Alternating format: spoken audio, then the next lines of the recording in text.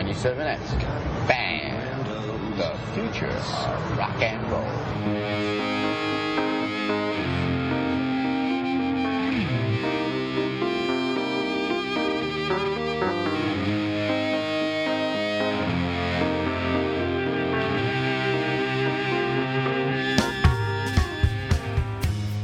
You're listening to Dong Tini, episode 78. On today's show, Simone talks at great length about something important to her without ever actually divulging what it's about. Stephanie falls into a work-induced coma. And the first edition of Dong Tini Book Club meets over a Karen Carpenter book. And now, here are your hosts, Simone Turkington and Stephanie Drury. Hello, Stephanie. How are you, Dong? I'm Dong very well. How are you, Dong Simone? I'm Dong okay. For anyone who missed episode 77, I announced that I was pregnant, up the duff and such. And I was boasting about how, you were talking about being depressed and I was being understanding. But like when you really... when you really need to pee, it's like the end of the world, like finding the bathroom. But when you don't need to pee and the person next to you needs to pee, it's like your brain doesn't quite understand it, like their experience. You know what I mean? Yeah. Like you don't have the same empathy for it. Yeah. So with the depression thing, I was talking about it on a very sort of mental level, but cognitive level. But I wasn't feeling it as much because I'm on these pregnancy hormones. Those are nice. And I was like, oh, I'm gonna coast for this whole thing. And then the last couple of weeks, because we took last week off because I was sick, but yeah, they've I think I've plateaued on them, so I've kind of got used to them, and like I need to up my dose, but I don't know where to get that. So I've kind of like had some moments where I'd like say a comment on Facebook or something, and then be worried that someone's mad at me, and then get the little anxiety stomachache. It's not as bad as my usual anxiety, but it's all very familiar. 21st century like, kind of anxiety. I know, totally. Facebook There was something a little more like substantial than a Facebook comment. Yeah. I can't remember what it was now, but oh yeah. I was like, there's some changes were made to our workplace in health insurance, which being pregnant, of course, big deal. Scares me. So I was like, when I knew that talk was coming, I was like, I thought I was gonna have a panic attack, and I'm like, what happened to my hormones? Come on, bitch! And I was like, it just So I was like, kind of freaking out, but it all turned out fine. But so I think they've kind of plateaued, but I'm almost glad in a way. It's like I was kind of scared of being way too high and then just crashing after the birth. You know what I mean? Yeah. And I enjoyed not having it, and I'd be aware of how I was coping with everything, and nothing was really bothering me. So now it's kind of catching up to me. So, but not as bad as usual. So I'm still okay. But yeah. So that's kind of a drag. Did you ever find that happened when you were with child? I was in the so family chilled way? out when I was pregnant. And I was not really worried too much about anything. And, I went off my meds and did all that. Just, I'm like, well, I don't need them. And yeah, but I needed them after. So, I mean, there was that. Like, so that's, it's always good to be aware of the postpartum crash. But, exactly. Because it's just, it's all chemical. It's not you failing personally or being a bad mom or anything. So, but you sure feel that way in the moment. So, those pregnancy hormones were nice, though. I wish you could bottle those somehow. Seriously, they're better than Xanax. They're constant. Yeah. They're ongoing. Yeah. It's just so natural. I mean, I'd say I'm still benefiting from them because I'd still probably get more worked up than I am now. But yeah, it's not the coasting I've been doing for the last 4 months. So yeah, so that's too bad. But anyway, so that's what's happened to me. And so then last week when I was like, talking to you about some of the stuff that was stressing me out, you were a little unavailable, but understandably so, because you were trapped in some nightmarish work training situation. What the hell is going on? Okay, they're training me. They're kind of cross-training me to work for, kind of do analysis on different clinics under the hospital system. So they sent me to... Why do they keep giving you more work to do and you keep failing that test? I don't know. You know what? Oh, actually, I'm just putting this together. It probably has something to do with how they're trying to take me away from the area I keep failing so egregiously in. Or failing by 2%. And so they're trying to put me on different stuff so that I can, stuff that you don't need to be as qualified for, other than taking these courses, which are painful. because it's like, do you remember sitting through any kind of employee orientation or university orientation where you're just at this workstation and they give you a syllabus and they are like, okay, class, this is, it's very, very, 5th grade, where they're like, look on the PowerPoint, look on here, here's your enter key. Here's how you enter your password. Like, it's kind of that sort of thing. Except it gets really esoteric when they're trying to get into these computer systems that I don't have any frame of reference for. So, me being an undiagnosed ADHD, whatever my problem is, like, I'm just like jittering, looking at my phone. I'm like, I'm not going to check my phone. Found a way eventually to creep onto the internet from my training module computer. So when you would email me from that, I could almost read the gasps in your email, like, I just got away, I'm just got a minute. Like, I could sense the desperation of communicating with the outside world from that room. Just even though you didn't put any such gasps, but just the wording, I sensed the exasperation. They were breathless emails I got, short and breathless. What did I email you about? There was something really important, like a Supergrass related news item or something. Maybe. No, but there was something like, I was emailing like my insurance worries and stuff like that. And there was something else that happened before that, I think. But we'd started in depth, and then you had said a bunch of stuff, and then I'd responded at length, and then you had to respond breathlessly. I was breathlessly waiting for every single break that they offered, and that my first day of training was in the building that Carrie works in, so I got to go to her floor. Like, I never get to go over there. Like, everything's locked way down.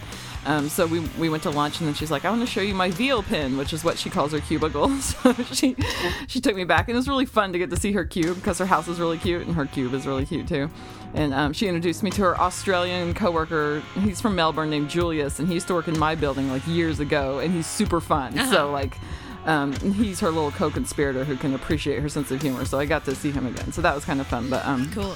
I got to put faces to the names of everyone she talks about, and she goes, it's really funny it's really funny to see you in a professional environment, because I'm just used to you being draped across the dreary couchscape whenever I see you. She's like, but here you're standing up and you're in work clothes, and that's weird.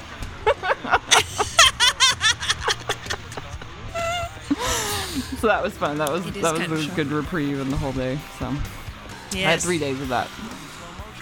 Yeah. And only one with Carrie. Well, so I missed you. I'm back this week into the land of the living, I hope. Yay.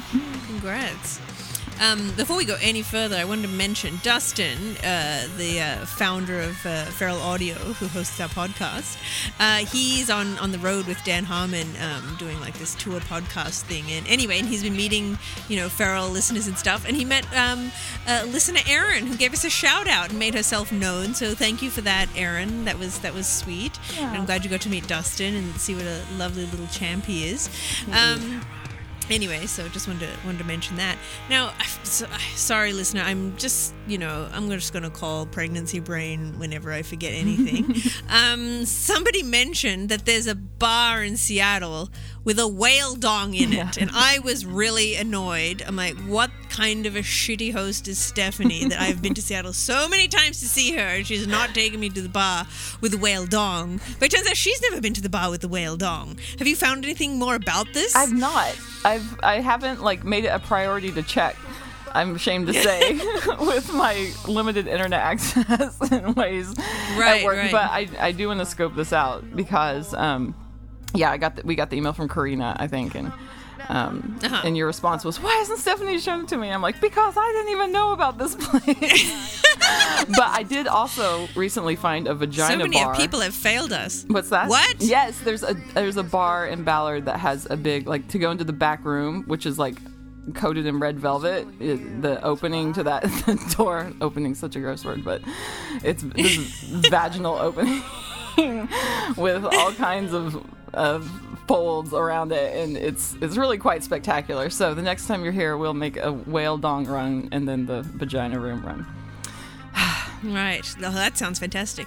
But following on from you saying that you didn't like the word opening, I want to challenge you about your dislike of the word utilize and that just say use is what you said. Just say use instead of utilize. And because Greg and I were talking about something the other day, and the word utilize came up I think it came up about 2 or 3 times in the space of a day and a half, maybe not just with me or with was talking to somebody else. And every time I said it or somebody else said it, I pondered it. Like, could we just have said use when we just said utilize? But utilize has so much more. It's like using something is just fulfilling its basic purpose, whereas utilizing is maximizing its use. You know what I mean? You're getting the most out of it. Like Greg said some example, like, you know, this guy was using that girl, for example. Say you were saying someone was using someone, but if you talked about utilizing that girl, I would think this must be like some sort of gymnast with like great flexibility and really like getting the most out of fucking this person because you're utilizing the time with this person. It just has a very different connotation to use. So I wondered if you'd be willing to rethink the difference between use and utilize. I will be willing to rethink that difference. I will give that a few days thought. That's compelling. Please, and come back to us. I like the concept of utilizing somebody instead of something. I know, to put it in terms that you would get your mind working. This is compelling. Maybe this is the catalyst I needed in order to rethink my perspective. Yes.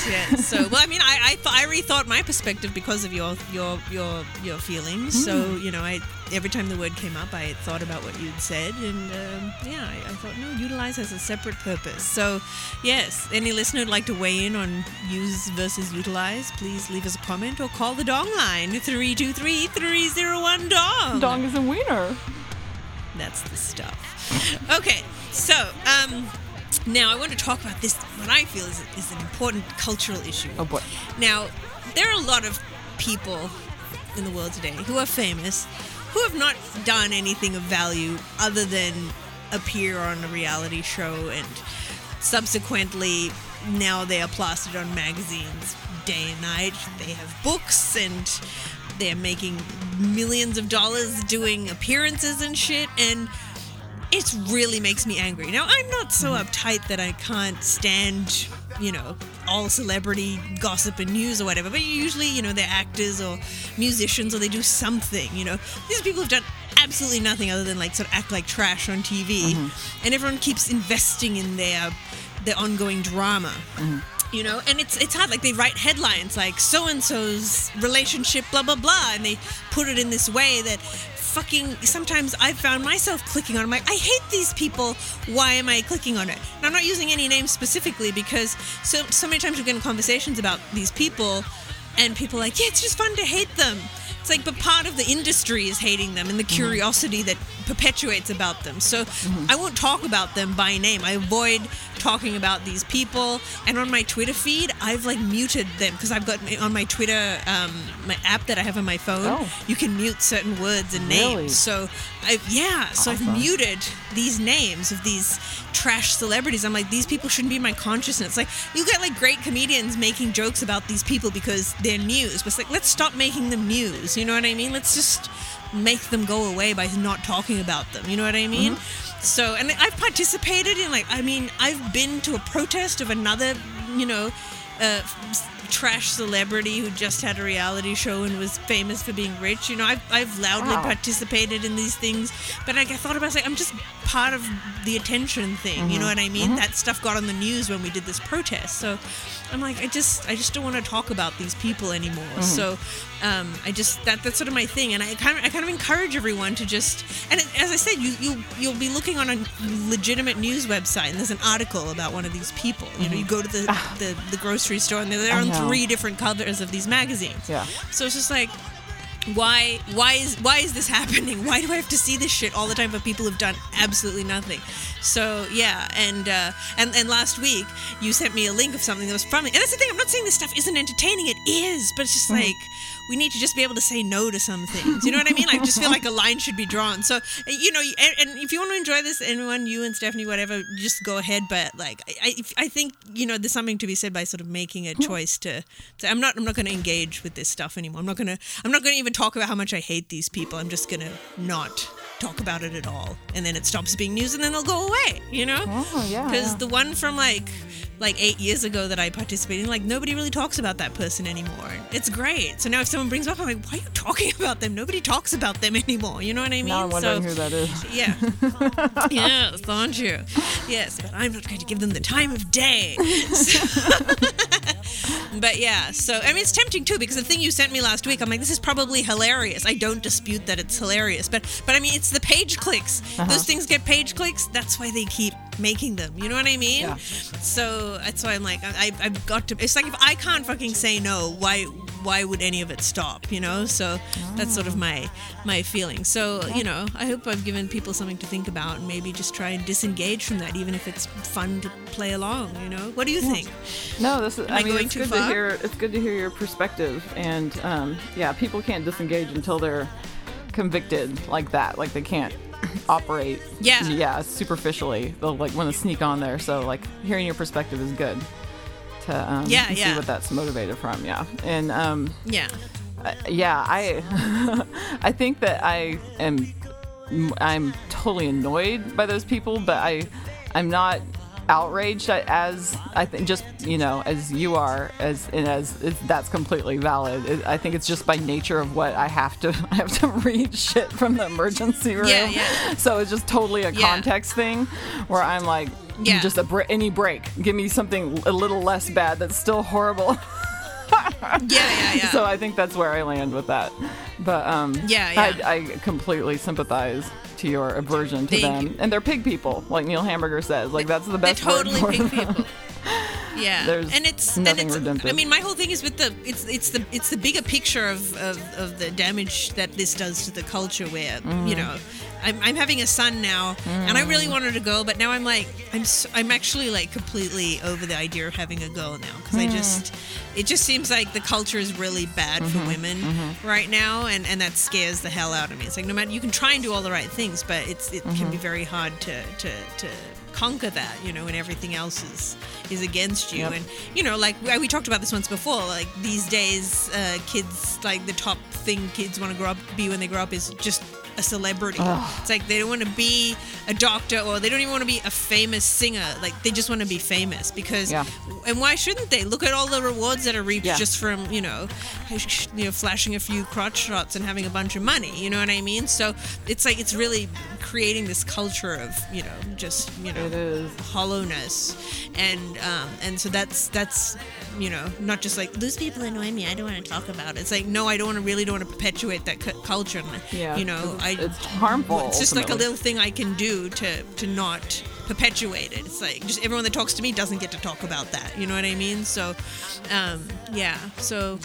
listeners, I know this stuff is titillating, but if you just hate them, like I know people, it's like, oh, I just hate them so much. Like they love clicking on things because they hate them so much. And this is bad. And I've done that too with people in the past. And it's like, no, just if you hate them so much, just if you really want them to go away, then just ignore them. So I have this theory too about people who talk about how they only like things ironic. They're like, I like that movie ironically, and I like that song ironically, and I kind of been thinking, I don't know if you can really like anything ironically. Like that like comes from somewhere, and it's from a shameful place because you actually authentically enjoy it. You're not like going, oh, they suck, I want to watch that again. Like there's something in you.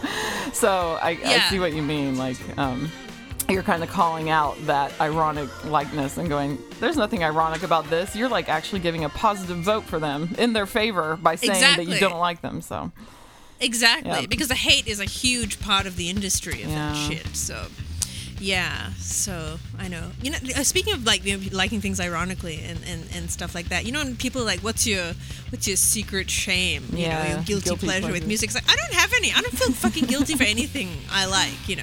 I'll say this is kind of embarrassing, but I'm not really embarrassed about it because I'm telling you about it. Like I'm not really ashamed of anything I like, and I think that whole like I like this ironically is just kind of like this protective thing. Like, I know this isn't cool, but I have to say that, so you don't think I'm like that. It's like you'll like that if you like it, so just own it. Yeah, I know. There's something to that. I think there's a lot of freedom that comes with it. Yes, indeed. I know. Yeah. I've been happier ever since I've just openly liked the shit I like. No one can make fun of me for any of my past likes because it's just not going to work. Yeah, someone was telling me that I like The Room ironically, and I'm like, no, I really like The Room. I just think I straight up like that movie, The Room. Yeah. Nothing it's like, we know ironic it's about bad, it. but I straight up like it. Yeah, exactly. Like, I mean, I've seen Birdemic, and I don't think Birdemic is as good. They're both terrible movies, Yes. but yeah, I think The Room is way better. Like, I'm judging it now and just, it's in its own merits that it's a better movie and more watchable. Yeah, So it's a whole new standard. It set It itself sure a new is. industry standard. I have is. the original, well, I was going to say the original burned copies of Birdemic and The Room that you gave us. I still have them. Oh. Yes, they are very dear. Oh, I'm glad. And you wrote in Sharpie on The Room, can you really trust anyone? Did I? Put on me. So following on from that, so I really wanted to share that because it's important to me, and I hope people will think about that and maybe disengage from these things. Just don't click on this shit if you don't need to know. But also in terms of clicking on things, so this follows on from that, and just this, it's again part of this lazy culture of just, oh yeah, all this shit is right in front of me, I'll just click on it and look at it, And so last week there was an article, I guess it was going around multiple news sites, but I saw it on Jezebel, where there was some sort of Bolivian state politician was caught on camera. There'd been like a work luncheon, and everyone was kind of drunk, so a bunch of people carried this woman onto the parliamentary floor. Oh my. And then most of them left, and then this one guy stayed behind and raped her there in the parliament while she was drunk and passed out. So this is the news. This is horrible.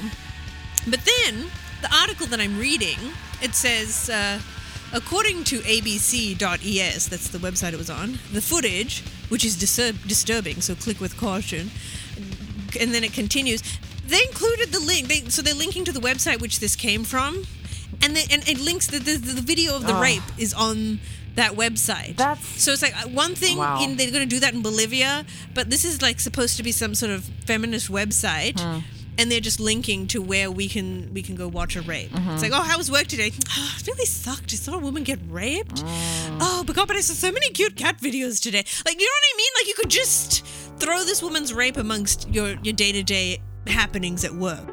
And then the comments go down, and everyone's just, oh my God, this is so wrong about the incident, which of course it is.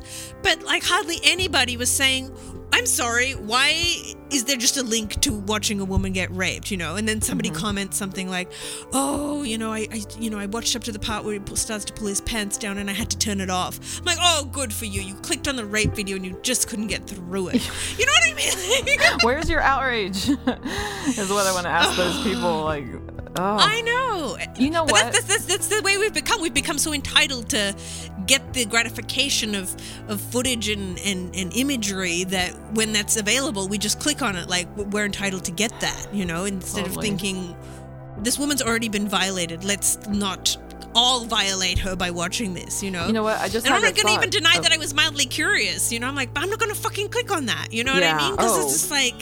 Totally. There's like a morbid curiosity. It's like, I'm not fucking watching that. I'm wondering, it just occurred to me how many people like are victims themselves and they kind of shut down the way victims do when they're being assaulted or whatever, that they'll just like kind of freeze. And that's their pattern. That's, how they protect. They kind of disengage and dissociate. And so I wonder if that possibly came back to any of these people who were like, oh yeah, wow, that sucks, and didn't access any outrage. I was just wondering, that just popped into my head. That could be a possibility. But there should definitely be people of males who and are, females. Yeah, there should be the male constituency should be standing up against this. This is not okay. I just get so disappointed in the ways the people in power don't lend their help to the people that they know need it. Like it's kind of I've just been aware of that in the past week, that they tend to say this sucks and it shouldn't be that way, and I'm like, well, can you make some more noise about it? Like, that would be really helpful. Yeah. Yeah, I know. Just like these people in this. So how many comments do you think they were saying were actually supported, or not supported, actually called out the fact that they posted a rape video? There were 45. But here's the thing, like, I left a comment and I can't find it. But I don't think it was weird because I was having trouble posting it in one browser, so I went into a different browser and posted it there. And there somebody put like +1 to my comment saying this is fucked. Okay. But then every time I refreshed the other browser, it wouldn't show up. But clearly somebody saw it because somebody +1'd it. So yeah. I don't know what happened to it. I don't think it was deleted because there are a few other people complaining. But looking at it now, of the 45 comments on there, and there's all these sub comments after that, which I'm not counting. But of the 45 basic comments, there's only like about maybe 2 or 3 that I could find, not including my own, that are saying, why are we linking to a rape here? Yeah. You know, so and I think you're right. Maybe some of those people are maybe victims that, you know, are trying to maybe kind of shut down. But I can't imagine that percentage of people that are like, you know, just sitting there at the computer. Oh my God, this is so bad. Like they're really not processing how entitled we've become to just getting this.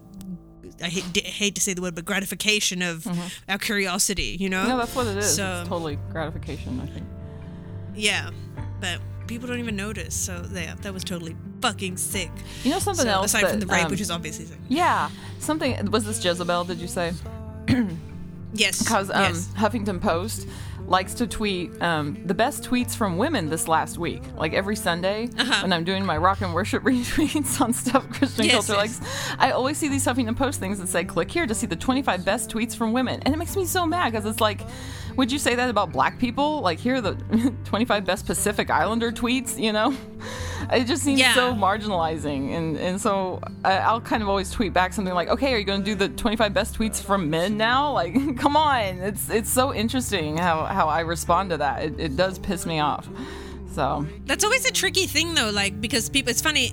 That reminds me, I have to tell you about the best new Twitter account. Oh, boy. But just, you know, when you have things like, you know, Black History Week or Black History Month on the History Channel or whatever. And, like, what is okay and what's not? What's pandering and what isn't?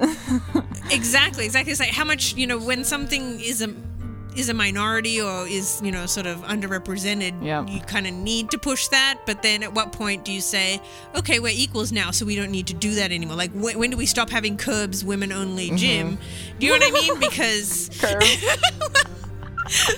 Curbs cracks me up.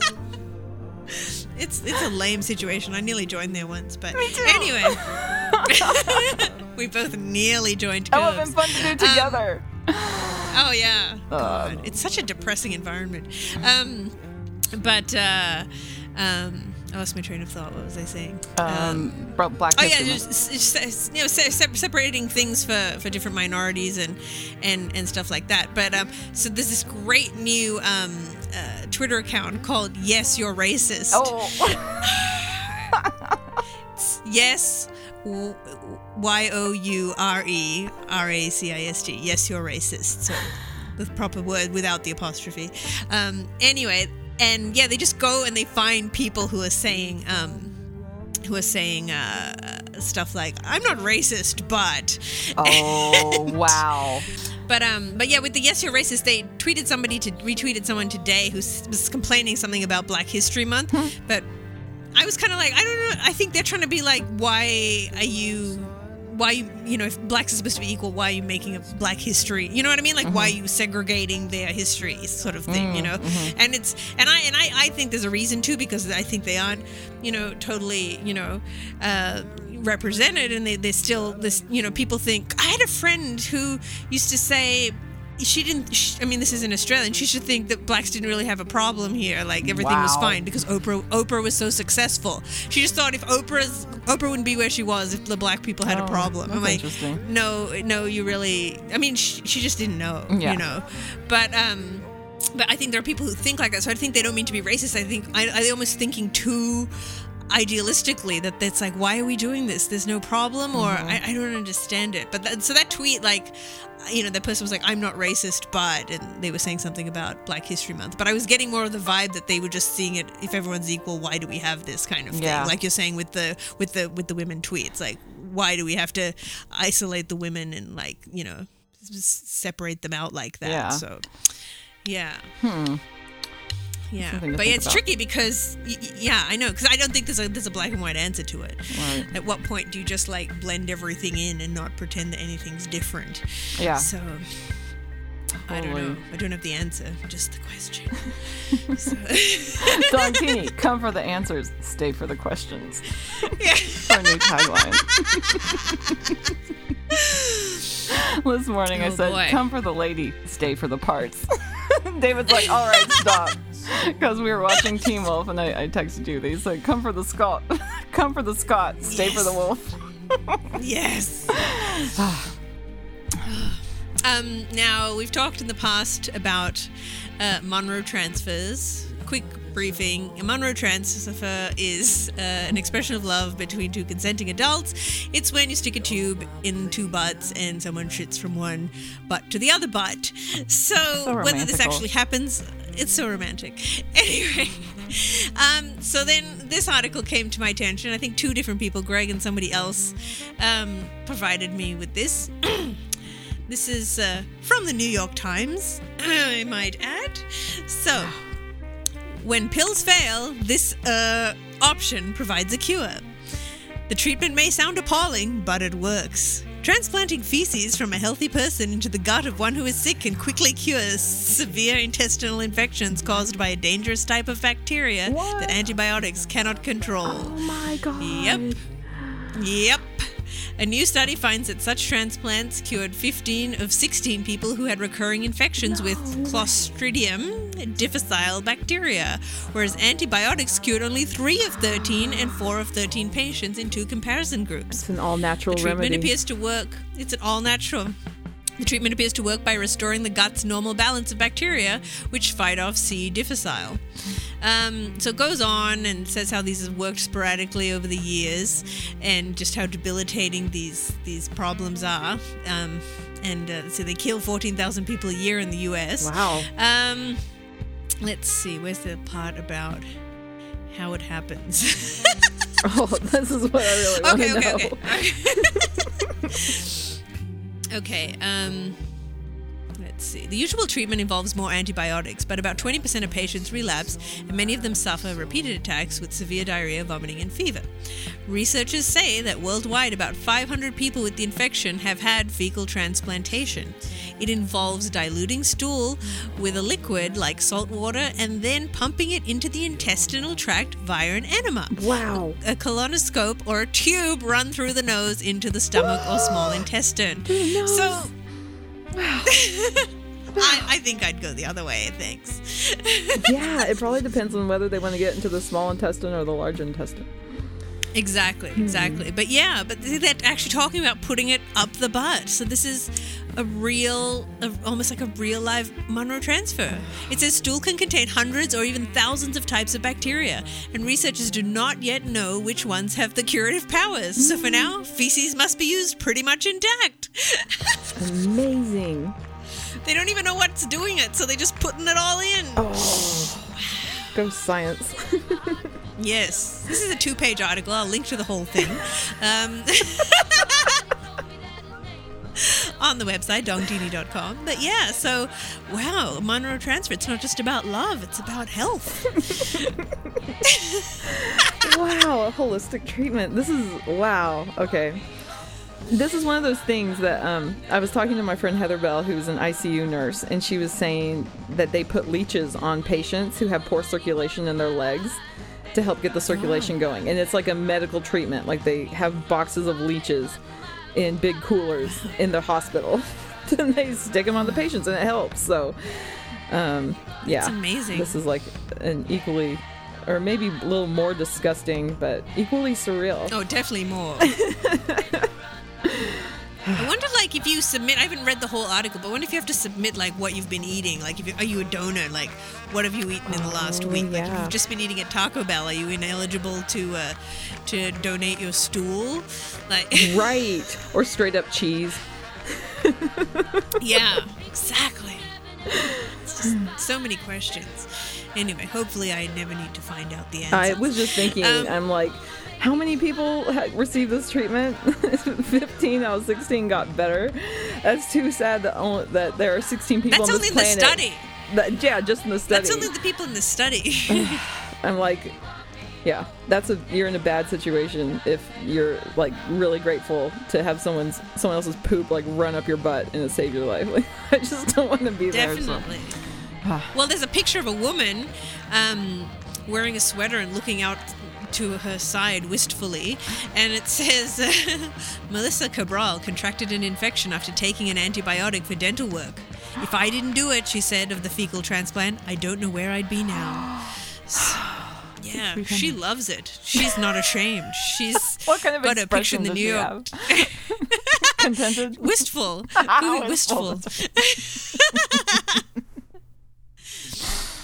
And that's a picture of the author of the study. Not he's very happy, but I could just talk about this forever. Sorry, guys. I know. I should just read the whole 2 pages and dissect it. Maybe that should be like a bonus episode where we just take each paragraph and just break it down for an hour and a half. Yeah, $3.99. Oh boy. Now, a few days ago, listener Brandon sent you and I a message, and it was a link, and it was a link to a stroller. So this is after I've announced that I'm having a baby, and I opened the link, and I just went. Greg was in the other room. He was in the kitchen. I go, oh my God, I found the stroller, because I'm having a real hard time understanding strollers because they're very confusing and do different things. But anyway, I'm having a real hard time understanding strollers. I just love how I keep finding taglines. You do. So anyway, he knows I've been like looking at these things, getting confused. So anyway, I was like, oh my God, I found the stroller. And he says, oh no, because he knows this type of excitement. He's like, you're not getting a Back to the Future DeLorean inspired stroller. He hadn't even seen it yet, because that's what it was. He just knew. You could just tell by your reaction. He hadn't seen it. You could tell by my reaction that it was something stupid to do with my pop culture delights. So he just fully said, you're not getting a Back to the Future DeLorean-inspired stroller. And then he walked into the room, and I didn't say anything. He just saw it on the screen, and his mouth just was, like, dropped open. Because that's exactly what he said. Does it have a flux That's how capacitor? predictable I am. Let's have a look at this picture. No, it's not really a stroller as such. It's it looks like it's just made of cardboard. Actually, it looks like it's just a one-off piece. But it looks like, you know, those things, like those big plastic, like carts that you sort of move the kids around with a big handle that you kind of push them along, like a kind of a wagon type thing. It looks like they've just built it around that. So they've used like painted silver cardboard and stuff. And, okay. And just made it. So it's just a one-off. It's not a real thing you can get. But still, I love the idea of it. So I don't see a flux capacitor in it. But yeah, they've put the little Mr. Fusion on the back. And yeah, it's all miniature, and I'll post pictures. But I just love how predictable I am. I get that excited, and you just know it's a Back to the Future type item. Anyway, thank you, Brandon, for sharing that. I can just hear how he would have said it too. No, you're not getting a Back to the Future DeLorean 1.21 gigawatt stroller. Oh, if only he knew about the 1.21 gigawatts. I don't think he remembers that. Aww, I can't wait till your baby is 1.21 months old, and then 1.21 years old. Yes! Oh, and then right. 1.21 decades old. Yeah, it'll be so sick of me very soon. Go on and on. Okay, so now it's mentioned for my birthday that I got a book called Little Girl Blue, the story of Karen Carpenter, and then you rushed out and got it and started reading it and finished it before I did. So I went ahead and hurried and finished it because I'm like, holy shit, you read my birthday present before I did. So did you get it from the library, or did you buy it? I did. I got it from the library. So I had some urgency, fire under me to get it read. Yes. I think I pay the library like $30 in fines every month, just sheer volume. And it's a deal too. It's like a total bargain compared to how much we borrow from them. But I totally loved it because, okay, number one, Karen Carpenter, like, we listened to her all through my growing up. I think that you said you didn't really listen to her till you were a little bit older, like high school age or something. But like, I think it's my first musical memory is the Carpenters, and I like kind of taught myself to sound like her, or I thought I sounded like her. And when I met David's mom, she looked just like Karen Carpenter, and it freaked me out. So I just feel like I remember the day she died, you know, I was like 8 years old. Yeah, so I just have this Karen Carpenter thing. So I just got all the way through it really quick. Yeah. Yeah. And how did you feel about that? Because I know, you know, it's brought up some other weird memories. Do you want to talk about that? It was totally. It was like, yeah, it got really difficult. Like, I mean, it started out sad. You know, their family dynamic was very unhealthy, and I hope that didn't sound judgmental. It just was, and I mean, clearly, if she developed that sickness that ended up killing her. So, just towards the end, it got, you know, really dark, and yeah, I think the family dynamic was pretty reminiscent to me, like of it felt really familiar to things from my family of origin. So, yeah, that was pretty freakish. Like going, oh my goodness, yeah, I can identify with that. And bless her heart, you know, having that on top of being so famous and not knowing how to deal with it. But did you finish it yet? Oh yeah, no, I finished it. That day, I was like, oh, have you finished it yet? And you were like, yeah, I finished it, and I had like, I think, 40 pages to go. I'm like, oh shit, okay, so I quickly finished it. So made sure I finished it before we recorded again. So but what I really liked about it is, you know, like a lot of times you get these books and they're really out to have a villain, and while clearly her family dynamic was a lot of part of the problem, it didn't like over dramatize it. You know what I mean? It just sort of it just was what it was, and that, you know, like her mother might have been a completely fucked up control freak bitch, but it didn't make it just seem like she was just on her all the time and destroying her life, because conversely she was the kind of person that couldn't stand up to that. You know what I mean? And it's a cumulative thing. Like her mother, why is her mother the way she is? Well, we didn't get into that part of it. You know what I mean? So it just didn't make it seem like this whole let's get Karen kind of thing. It was just like the mother was this way and Karen responded to it this way, and because she didn't stand up, it's like, you know, like she let everyone trample her because of whatever the way she was. Like I just didn't feel like it was like blaming as such. It was more stating the way things were. And I appreciated that. Instead of sensationalizing it for dramatic effect, it just kind of stated the state of things. You know what I mean? Yeah, so exactly. Yeah.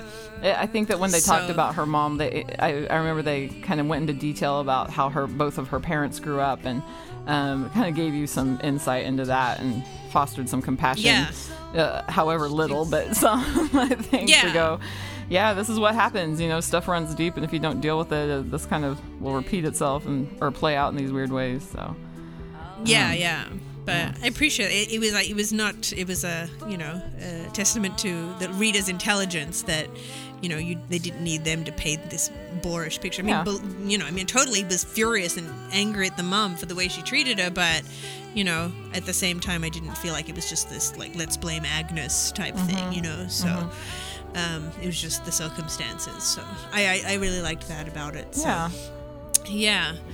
But I think you had more emotional movements, but, you know, I think the whole thing made me kind of sad. But the only time I actually cried was because I guess she had trouble. She tried to record this solo album in 1981, I think, and the label wasn't into it, and Richard, her brother, wasn't into it because they just wanted to stick with the Carpenters. But clearly she was the star, so I don't know if there's a mixture of fear and also just, you know, it's not that she didn't benefit from working with Richard. Richard, you know, definitely, you know, arranged and worked all the music out, so it was definitely collaborative, and she did definitely benefit from that. But yeah, they just tried to sort of stifle the solo album. So everyone was against her getting that, you know, putting that album out. In the end, they rejected it and it never came out. And then, so that was 1981, 82, and then, you know, she died in 83, and then they finally put it out in 96, and Richard was sort of, he wrote a little blurb for it, and, you know, he was sort of behind putting it out at that point. You know, she'd already been dead for 13 years, but then he called up a friend and was like, did she write an inscription for it? And she's like, yeah, let me find it. And then the friend read the inscription, and she had written, "For my brother Richard with all my heart." And then he just started crying on the phone. I'm just like, how would you feel when you had like tried to put this person down who wanted to like sort of do something on her own, and she didn't get to do it, and now she's dead, and then you find this inscription and she wanted to dedicate her album to you? Like, I mean, you know, even though he'd been a jerk, I felt bad for him, you know, like that would be a hard thing to hear, you know? So yeah, I cried at that moment. So it was pretty sad. But you know, the whole thing was unfortunate. Like there's that part where they're in that group therapy with the family, and the mother just couldn't say that she loved her. She was like, she knows we love her. It's interesting you bring that up, because that might have been the hardest part for me. Like, just like, okay, your daughter is like withering before you, and you know exactly why, and you can't even bring that to the front of your consciousness and tell her that you love her. So that was so super heavy, and it makes me. That's the thing. Did you think she did know why? Like, that's the thing with those kinds of people. I'm like, do they really know? Or are they that far deluded that they really can't imagine that that they are the cause of the problem? Like, I think that they know on some level, and that's why they're so defensive and don't want to go to therapy, because then they'll get found out. They'll have to look at their own stuff. So I think on that level they know, but in Karen Carpenter's mom's case, I think that there was like a big disconnect between her conscious and her subconscious, you know, or what she would, you know, really let into her emotions and affect her behavior. So yeah, totally. She knew and she didn't, you know. But it's so fascinating, and I want to see all the movies about it, like the band one with Barbie dolls. I really want to see that. I've never seen it. And I've seen it. Greg has it on VHS. Oh yeah, that seems like something he would have. Yeah, I've seen it. Yeah, it's pretty. Why was it banned? Do you know? Was it like super? Well, really, because he asked for, the guy who made it asked for permission for all the music, and he didn't get it, and then he went and used it anyway. So so that's why, because it's using unlicensed music. So he didn't, you know, it's just this tiny small budget thing. So, you know, technically he wouldn't have the money to pay for it anyway. But now Richard, and it says in the book that Richard was just like, you know, it was more like he didn't like that the guy just stubbornly went ahead and used it anyway, less than him having a problem with the project. Because a lot of people find that really, you know, it's a really moving portrayal, even though it's with Barbie dolls, you know. So I'll have to see it again. It's been a long time, but maybe it's on YouTube now. Yeah, anyway, probably. Yeah, but it's not very long, is it? No, it's not very long at all. But anyway, so I guess that's a first edition of Dong Tini Book Club. But I don't think there'll be many more if I don't get to read very much after I have a baby. So. But yeah, I think it's good if we both read the same book and can discuss it. We can read the ingredient lists on organic baby products and G diapers and things like that. I will be reading lots of that, I imagine. Oh boy. So anyway, now more dramas with this Amazon Driscoll business. Please explain.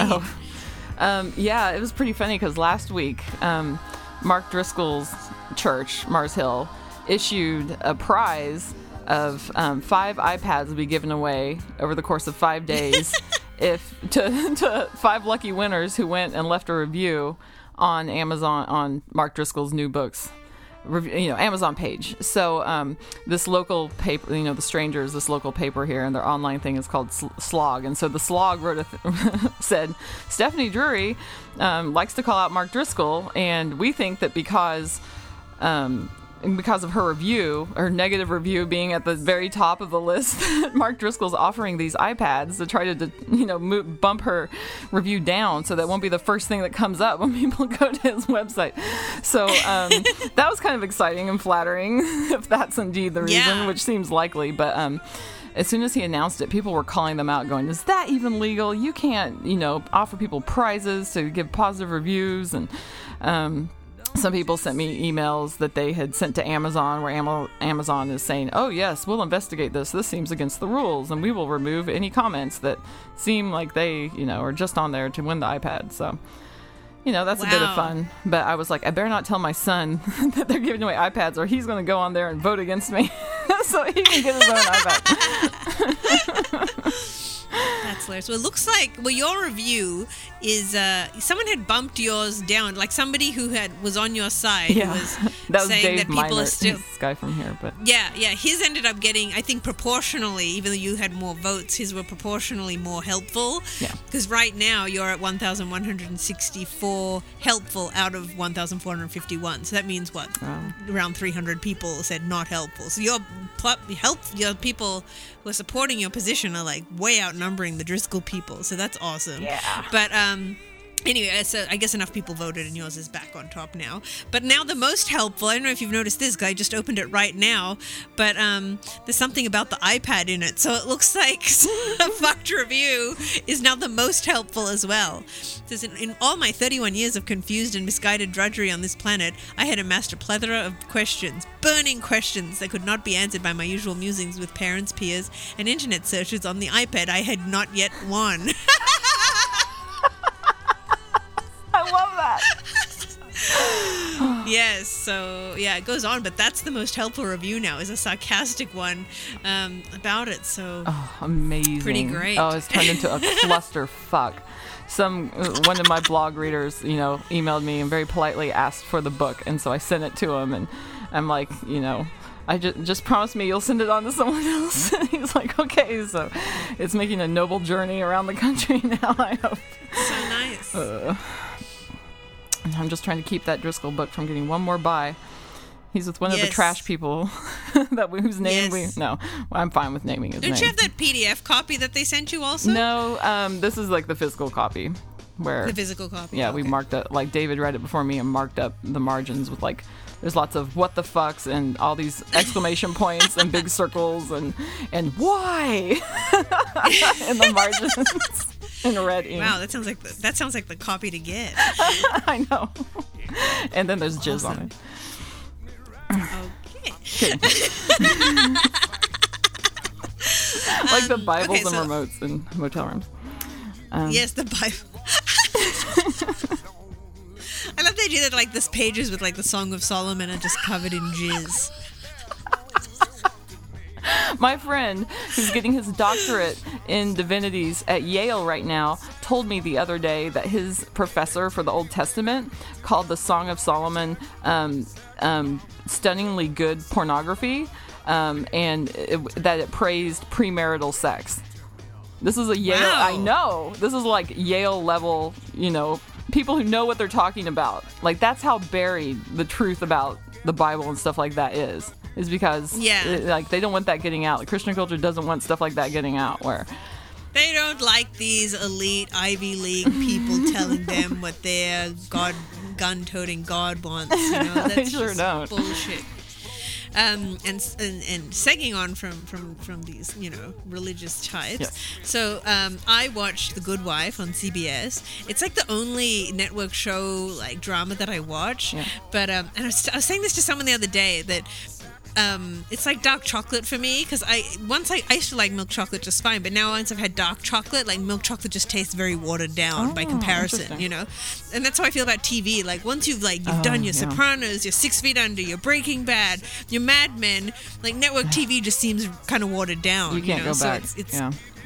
I kind of can't go back, but I go back for The Good Wife, and I only started watching it because Michael J. Fox was a guest star in season 2, so I just watched that one episode, and then I went away, and then he was on again, so I watched that, and then the third time he was on, I got into all the surrounding plot and kind of followed on from what I had seen before, and then I just kept watching it ever since after that and caught up on all the episodes I missed, so now I'm really into it. But anyway, throughout the series, and Michael J. Fox's character is such a dick, by the way. Really? I love it. Like, yeah, people hate him on it, and I hate him. I'm like, oh, he's so awful, but I love, like, he plays up his condition. Like he's a lawyer that's always opposing like the main characters, so he always like plays up his shakes to the judge and stuff. He's like, excuse me, I have this condition, or like when the jury's about to hear some really damaging testimony for his client, he starts trying to pour himself a glass of water so that he's all shaking awesome. And they're all distracted and like looking at him. That's so awesome. It's totally awesome. But anyway, and he happened to be on it last night, but that's not even what was so exciting about the episode. But throughout the series, Alicia, the main character, the good wife, she's always been like kind of, anytime religion has come up, she's always gets this kind of tense look on her face, like she's not into it, and she just it's just but nothing is really said about it. And then her daughter, she got some friend, and her friend started trying to get her into Jesus, and Alicia was just kind of like whatever. And the daughter kind of went missing for an afternoon, and then someone found her in a church, and she kind of was just like, what the fuck? But all this is like conveyed just sort of with awkward looks. Like she doesn't really say anything, but she doesn't seem to like it. And she was having a talk with her daughter once about, she's like, so you're a Christian? Like just sort of like a little like trying to be understanding and not force her beliefs, whatever they might be, are on her. But she didn't really say, but she clearly was uncomfortable with her being a Christian. Anyway, so it's like, my friend and I always like speculating, like, what's Alicia's deal? You know, like she doesn't seem to believe. And so then anyway, so last night her husband is running for governor, and the woman that he's running against, she was at some service, and everyone bowed their heads through the benediction, and she didn't bow her head. So the husband's team of like, oh cool, we can use this against her because she's disrespectful to religion. And they try to find out, and they find out, you know, in their research that she's an atheist. So like, we're going to use this against her, but like, what's your position, Alicia? And you know, and they're having this conversation. She's like, I don't believe, and they were like, and they're trying to make her sort of say that she's, you know, if Jesus like performed a miracle in front of her in an office, would she believe? She's like, okay, then I would believe, like, you know, but like, can you just kind of, they were like asking her to downplay it and just seem like she's kind of open, you know, for the campaign. She's like, fine. So anyway, so they confront the other lady about her being an atheist, and she's like, yeah, I'm an atheist, and she's just totally open about it. And then they asked Alicia, and she goes, I'm an atheist. And like, I was just like, yes, she just fucking came out and said she was an atheist on TV, like, because I've been kind of waiting now. This is the 4th season, just for like suspicions confirmed, you know. And then I go on Facebook today, and all these people are like, oh, I can't believe Alicia's an atheist. I'm so upsetting, and I don't know if I can watch this show anymore. And it's just like, oh my god. Wow. Yeah, all these people just like freaking out. What's the demographic? Is it kind of like soccer moms watching it, or like the name The Good Wife like kind of sounds like a Desperate Housewives kind of situation? But I mean, what is it kind of the audience aimed at? I can't tell because it's not I'm not the usual demographic, because you know, I'm more of these, you know, like cable TV series people, you know. So I feel like I'm like treading on their territory. So I didn't expect her to be an atheist, because that would just suit me too much, you know what I mean? Right. But I think that's why I like the show. The writing's really good, and it kind of, you know, does interesting things. And a lot of people, you know, seem to, you know, within the network shows seem to regard it quite highly. So, you know, I guess I picked a good one, but I don't watch any others to really compare. So but I think it's one of those things where, well, even with Mad Men and stuff, you get just your bonehead people that watch it. Sure. You know, like the time I went to see Matthew Weiner speak, and this woman's like, when's Joan coming back? I just want to see Joan. It's like, doesn't care that it doesn't make sense in the story that Joan's married a surgeon, so she shouldn't be working anymore. Now I just want to see Joan again. Wow. You know, so you always get those kinds of people. So I think The Good Wife has sort of a mixed bag of your soccer moms who just like it as a bit of a tittillating drama, and then the people who appreciate sort of the intelligence of it. So yeah, but anyway, so I'm excited because one of my favorite TV characters just came out and said it, and pissed people off. On so your like, team. Right on. Yeah. She's on my team. But just because I'd always suspected. But seriously, I thought she was just going to be like an agnostic in the closet. Like I was like, and that would have been cool. The fact that she just said to a reporter, "I'm an atheist." I was like, what? Yeah. So, no, I'm curious where they're going to go with that. This is interesting. I know. Yeah. Well, the other thing, one of the other plot lines, they kind of backpedaled it because I think people didn't like it. So I don't know if they're going to backpedal this and pussy out on it. So we'll see. So I don't know. But anyway, yeah. So that was my exciting evening yesterday. So, yeah. It's more exciting than mine. Sad, isn't it? Cool. Well, I guess we'll wrap things up. Bit of a long episode this week, but we had no episode last week. So there you go. That makes 2 short episodes. So, that's all for now. Please visit dongtini.com for any supplementary material. And, that'll do it. So until next time, bye, Stephanie. Bye, Simone. Bye.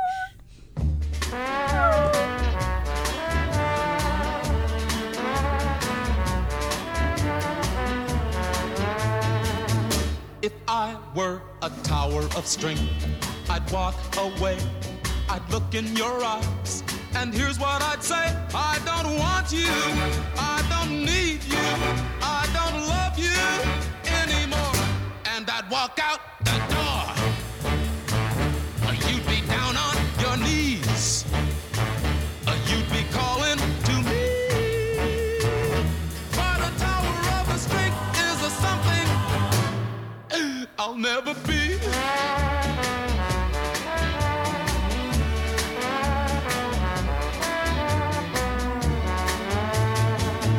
If I were a tower of strength, I'd watch you cry, I'd laugh at your tears and tell you goodbye. I don't want you, I don't need you, I don't love you anymore. And I'd walk out that door. You'd be down on your knees. You'd be calling to me. But a tower of a strength is a something I'll never be.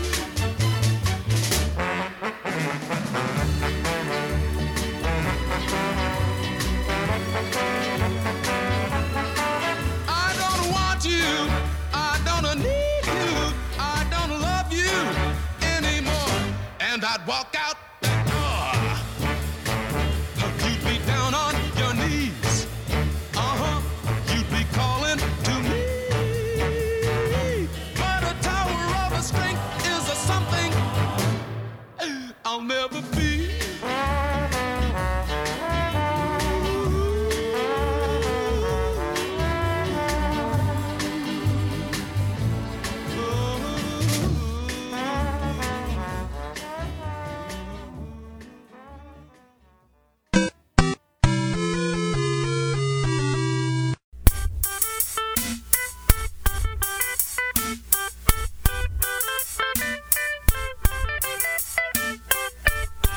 This podcast operates independently in partnership with feralaudio.com, an artist-friendly podcast collective.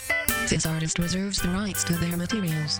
Visit feralaudio.com for other original shows and learn about our community of artists that help make this collective possible. Thank you for listening to this podcast.